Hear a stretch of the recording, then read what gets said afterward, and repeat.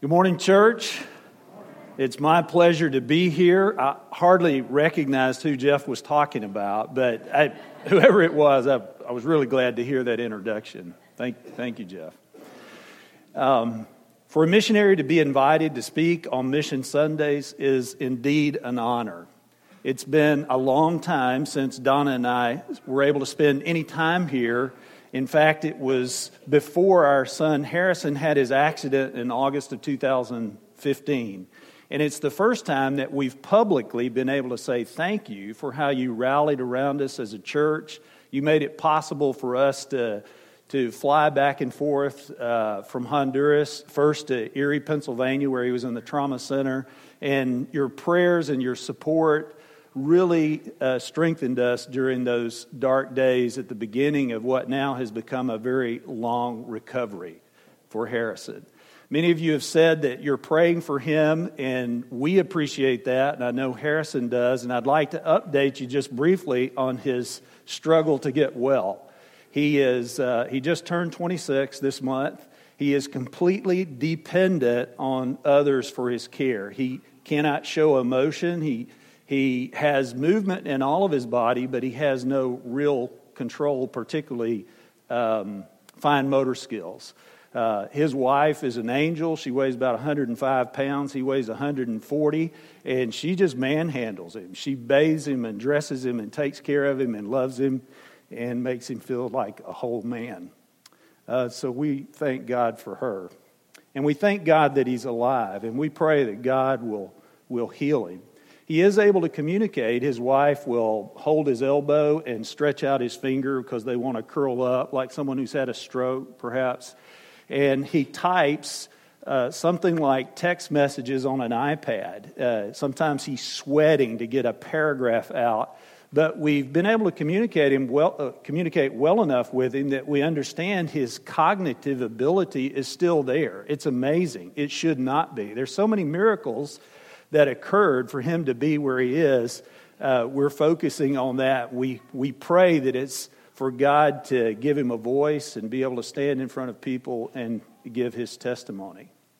When I meet people like Harrison who deal with incredible adversity and they don't lose their faith, it is both an affirmation and a challenge for me. Some months ago, Donna was talking to him back and forth via this iPad, and she was asking him when his first memory after the accident was and what he was thinking at the time. He was in a coma, we thought, in the trauma center in Erie, Pennsylvania, where he had been life-flighted. And apparently within a couple of days, he was very well aware of what was going on because he can tell us who was there, what they talked about. And his mom asked him, well, what were you thinking when you first realized where you were and what was going on? And he said, I tried and tried to communicate to you because I knew you thought I was in a coma and that you thought I was going to die. And I realized you couldn't hear me. And she said, well, what did you think? And he said, when I realized you couldn't hear me, I talked to the only one who could. I talked to God. Man, as his dad, I can tell you, I have struggled with a lot of whys. Why, God? Why did you let this happen to my son? Harrison's not a risk taker. You know, I'm a risk taker. When I was 19 years old, I had a Yamaha XS500. I would ride 100 miles an hour on I-40 between tractor trailers and just think it was the neatest thing that had ever happened. No inkling of how fragile life is. Harrison was not like that. Harrison is a better man than his father. And I want to know why, Lord. Why Harrison? Why do bad things happen to good people and not to people who really deserve it? I'm sure many of you have struggled with those kinds of questions. I don't have a good answer, but I can tell you one thing I've learned in this 3.5 years of struggle with Harrison. I have learned and I am convicted more than ever that God is good, that He never abandons us. He's there for us When the waters are going to crash on our heads, He's there. When we walk through the fire, we're not burned because He's there. And I know that the hope that we have in Jesus of a resurrection and eternal life is the most precious possession that we will ever have here in this life. I mean, think about it. How can you make sense of suffering if there is no resurrection, if there is no hope of eternal life? And that hope is what compels us who have it to be about our Father's business. We must seek and save the lost so that they too can have that hope. That's the Father's will, for everyone to come to faith and experience that hope. This morning, Brother Bob read to us a text, and I'm afraid I did not communicate very well because he read the correct text out of Matthew 11, but what was put up on the screen was Mark chapter 11. I know you've been studying through Mark with Jody, and last week even I understand that he preached about the sower who went out to sow the seed, and the seed being the Word of God, the good news. So I think that was excellent preparation for today's Missions Day. But this is the text that we've chosen. It's not in Mark. And I think when we get through our study today, you'll see there's a very practical application that we can make to our life, starting here in what may seem like a kind of bizarre place to begin. Jesus is talking. He's in His earthly ministry. And He says, or the Scripture says, then Jesus began to denounce the towns in which most of His miracles had been performed because they did not repent. Woe to you, Chorazin! Woe to you, Bethsaida! And you, Capernaum, will you be lifted up to the heavens? No, you will go down to Hades. For if the miracles that were performed in you had been performed in Sodom, it would have remained to this day. But I tell you that it will be more bearable for Sodom on the day of judgment than for you. What in the world is going on here? For Jesus to be so provoked to condemn these people, saying they are worse than those infamous cities that we read about in the Old Testament.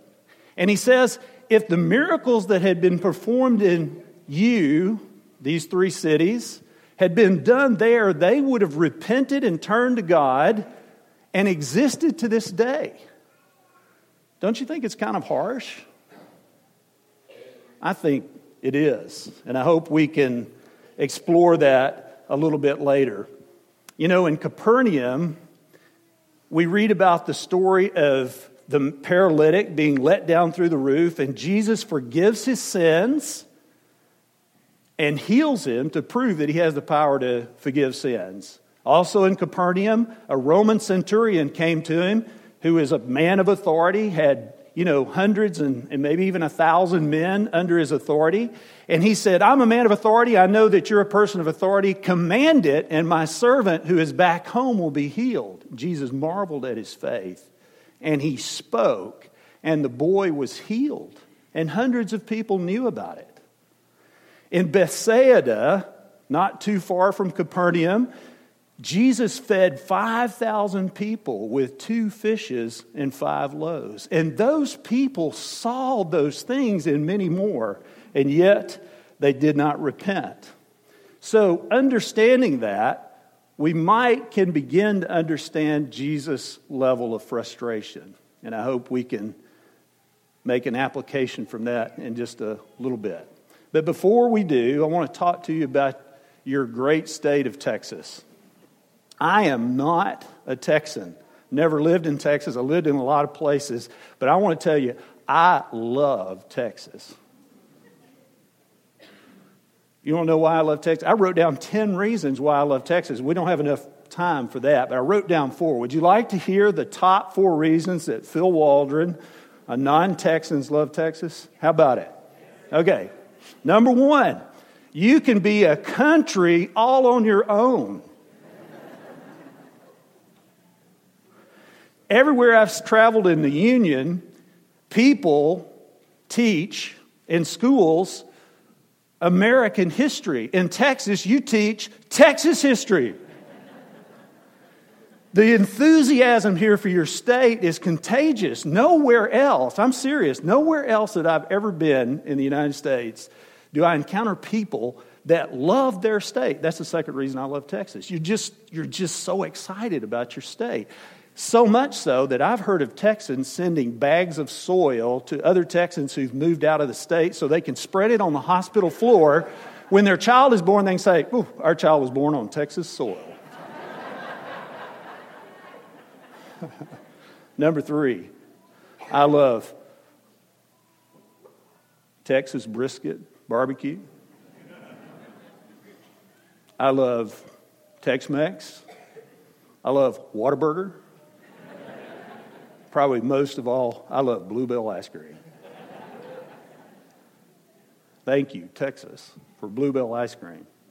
Number 4, I love the fact that you can literally take a world tour without leaving the state of Texas by visiting all of the famous cities that are here, like London, Paris, Rome, Carthage, Florence, Port-au-Prince, and it goes on and on.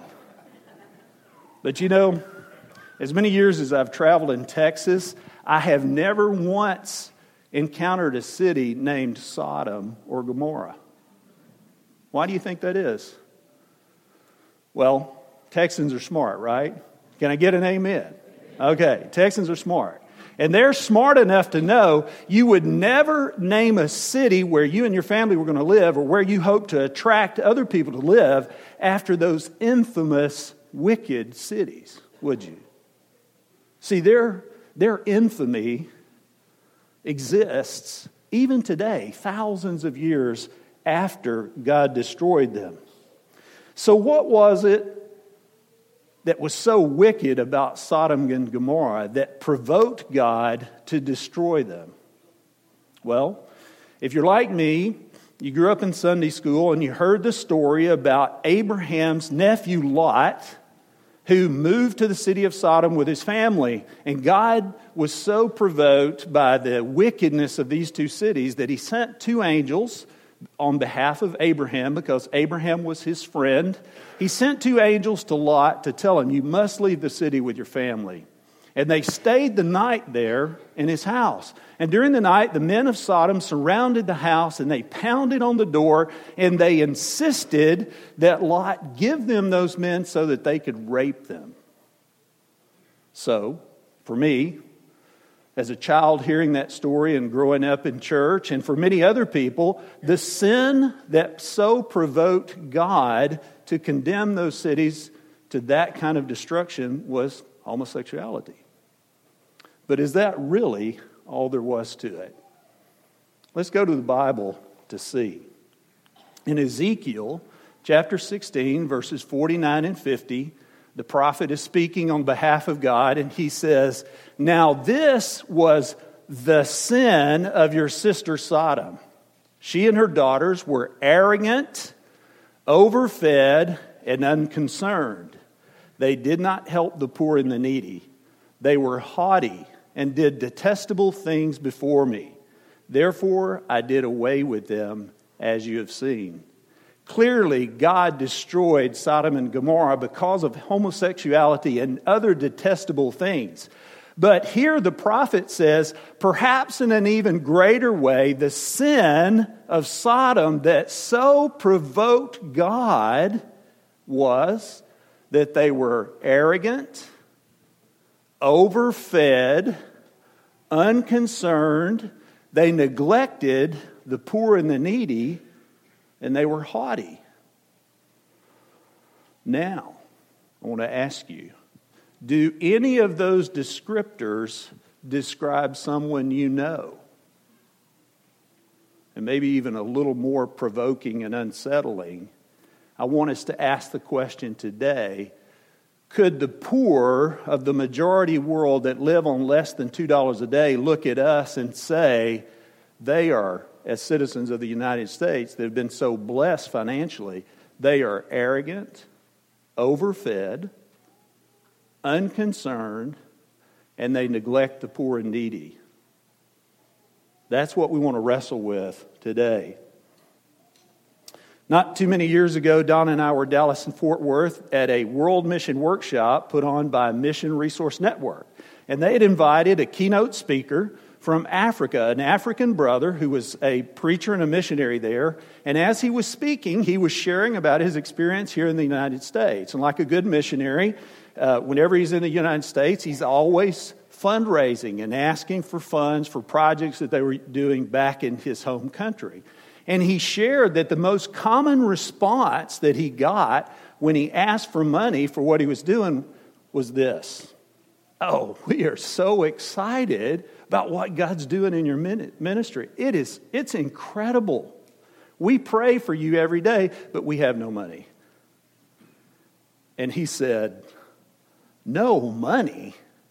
You have houses for your cars, and we have people that don't have houses. And your houses for your cars are so full of stuff, the cars won't fit in them, and you park them on the driveway or out in the street." I think from his perspective, he's got something. I have a personal friend who really challenges me on this score. He's a professional. He owns his own business and makes a really good income. But he and his wife have a pact, and that is that whatever amount of money they spend on themselves, they will also write a check to the church, to missions or charity, an equal amount. So they live way below their means. Several years ago, they were in San Francisco celebrating an anniversary, and we sent out an email asking for the donation of a truck. And he responded almost immediately, and I thought it was because he was upgrading his truck. But I found out a few weeks ago that was not the case, because I asked him, "Well, what are you driving?" I thought he was driving a new four-wheel drive Tundra or something, pretty cool. He said, "Oh, I'm driving my wife's old minivan." He had bought her a used SUV and took her minivan because he perceived there was a kingdom need that he could meet with one of his possessions. And I was humbled by that. This man could afford to drive any kind of car that he wants to. And many of his peers and colleagues do that. But he chose to sacrifice to meet a kingdom need. How do the poor see us? I mean, think about it. If we took the time to really listen and understand their perspective, how do they see us? I think if we're honest with ourselves, we'll all say, "Man, I have a long way to go to maximize the godly use of my wealth and my possessions." Jesus talked a lot about money and possessions in his ministry.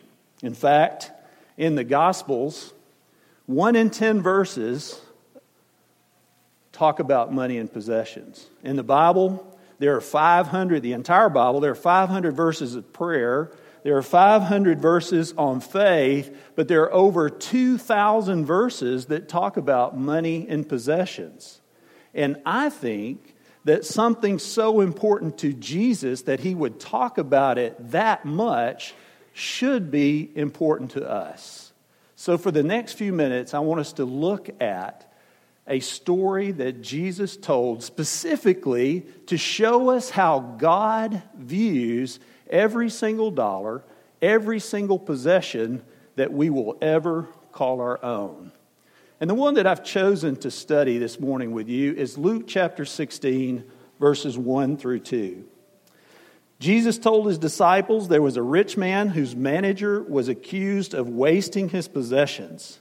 So he called him in and asked him, "What is this I hear about you? Give an account of your management, because you cannot be manager any longer." If you look back in chapter 15, Jesus is talking to primarily to a group of rich Pharisees. And in that day and time, rich Pharisees managed their household activities and their income-producing activities with either slaves or servants. And it was never easy to tell whether or not your steward, your slave, or your servant was stealing from you. So when Jesus started this story about a rich man who had a thieving steward, or as the King James says, an unjust steward, managing his affairs. He had their undivided attention.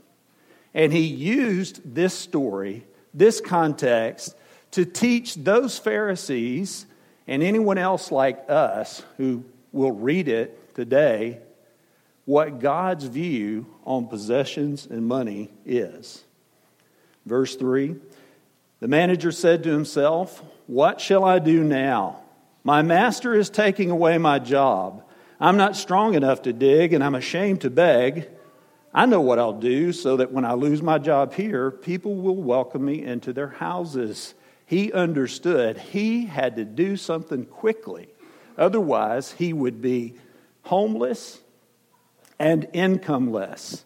And he designed a plan so that he would have a soft landing when his manager threw him out. So he called in each of his master's debtors.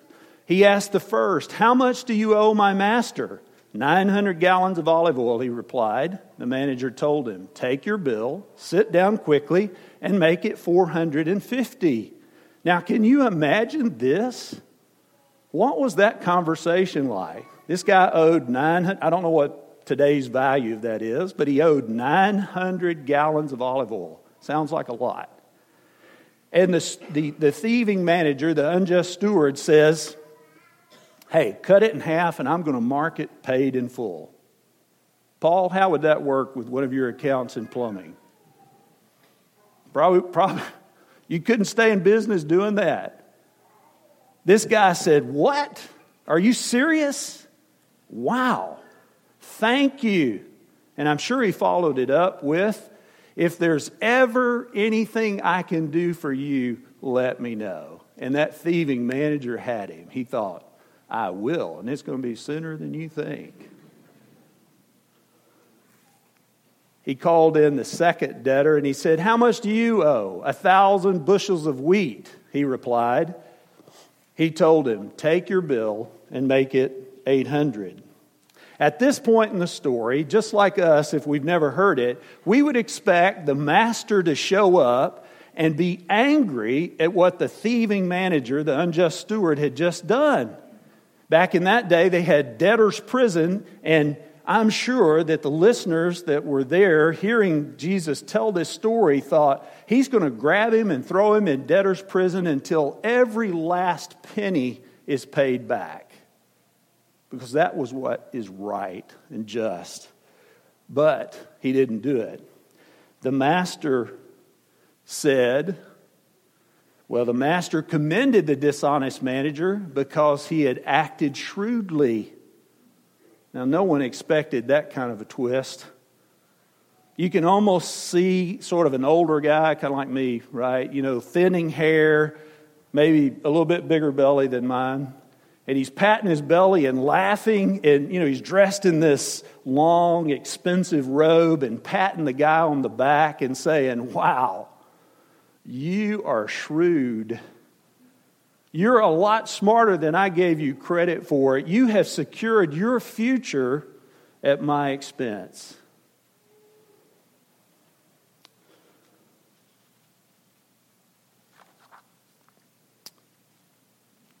Jesus continues in the latter part of verse 8, "For the people of this world are more shrewd in dealing with their own kind than are the people of the light."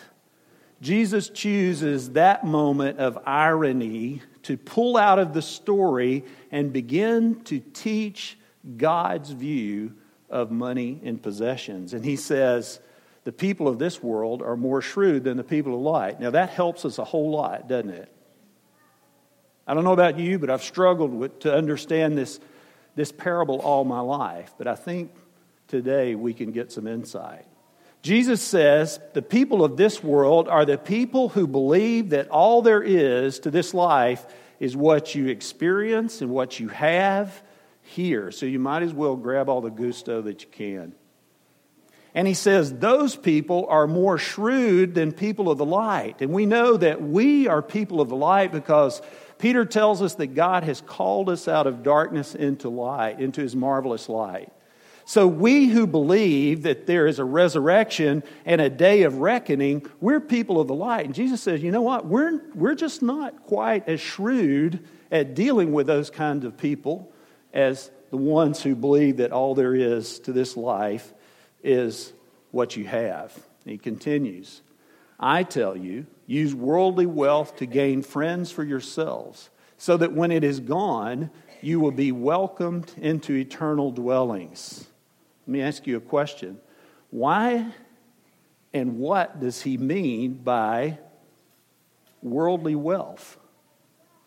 What other kind of wealth is there other than worldly wealth? Jesus says, use this worldly wealth to make friends that will be in heaven that are excited to see you when you show up in eternity because of what you did with what you have here in this life. You see, God sees our possessions as a tool to make friends who will be in heaven when we arrive. We ask the question when we spend money, what will I have to show for it? But Jesus says there's a better question. It's who will you have to show for it? Verse 10 and 11, whoever can be trusted with very little can also be trusted with much. And whoever is dishonest with very little will also be dishonest with much. So if you have not been trustworthy in handling worldly wealth, who will trust you with true riches? Jesus clearly is making a comparison between the relatively low value in the eternal scheme of things of worldly possessions and wealth, and contrasting it with true riches, which are obviously, in the perspective of Jesus, something separate, distinct, and apart from our money and possessions that we have here in this life. And then finally, in verse 12, Jesus says, and if you have not been trustworthy with someone else's property, who will give you property of your own? What could he mean? He says, if you're not trustworthy with property, if you do not administrate and steward property that is not your own, who will give you true riches? Something that's of real value. Could it mean that Jesus is implying that what we have, be it little or much, is not really ours anyway? That everything we have belongs to God and He has loaned it to us for the time that we have it? John Wesley, the great reformer of the 1700s, said, Jesus is either Lord of all or He's not Lord at all. And I think he was alluding to something like this. I know what that means for me is that Jesus owns more than my 10% that I drop into the offering plate. He owns the other 90% that I keep for myself. And I am an administrator and a steward of all of that. Earlier in verse 9 of this passage, Jesus says that our money is a tool given to us by God to make friends who will be in heaven when we arrive. And here he says and implies that it's also a test. We're servants. We're stewards, just like the unjust steward, hopefully not doing what he did with what God has given us. You know, we leave it all behind. Anyway, God has loaned it to us. And the point of Jesus telling this story is to say, this is how God views money and possessions. Now, please do not be confused by my poor communication skills this morning. This is not a question of us judging each other and how we use our possessions. When we get into the judging business, my experience is that we fall into one of two extremes. The first one is those of us who have less tend to look at those who have more and we say, they have a lot. You know, they should be given a lot to the poor, the needy, to missions. But Jesus talks about that, and the Scriptures talk about that, and this is one verse that I wanted to share with you. Matthew 25, Jesus is talking and telling the story about the parable of the talents. And he says, again, it will be like a man going on a journey who called his servants and entrusted his wealth to them. To one he gave 5 bags of gold, and to another 2 bags, and to another 1 bag, each according to his ability. I believe the Scriptures teach that what we have is exactly what God has given us according to our abilities. Apostle Paul in Romans 14 verse 4 says, "Who are you to judge another man's servant?" And I think he's alluding to this point where sometimes we look at others and we say, well, I know exactly what they should be doing. And Paul says, God gives to each of us according to our abilities. Your job is to figure out what God wants you to do with what you have. The other extreme that we fall into when we get into the judging business in this context is done by those who do have a little bit more than others. They tend to think that, and I've heard people express that, well, if those people had worked as hard and sacrificed as much as me, if they were as disciplined as me, they would have more also. I heard Timothy Keller, who's a Presbyterian preacher in Manhattan, New York, talking about this, and he was speaking to a group of professionals who, in New York, were at the peak of their field. And he says, oh, is that so? What if you had been born to Himalayan sheep herders? Where would you be right now? Would you be on Wall Street? No. You know, we are a sum of everything we have experienced, and that is determined by what family we were born into, what country we were born into. We could ask the question, like Timothy Keller, instead of asking about Himalayan sheep herders, if you were born to parents that were from there, what if you were born to a poor family in Ghana, Doc? Where would you be right now? Or Western Honduras? Deuteronomy speaks to this. God is talking to the children of Israel, and he says, you may say to yourself, my power and the strength of my hands have produced this wealth for me. But remember the Lord your God, for it is He who gives you the ability to produce wealth. Church, what God wants us to do is to ask ourselves the question.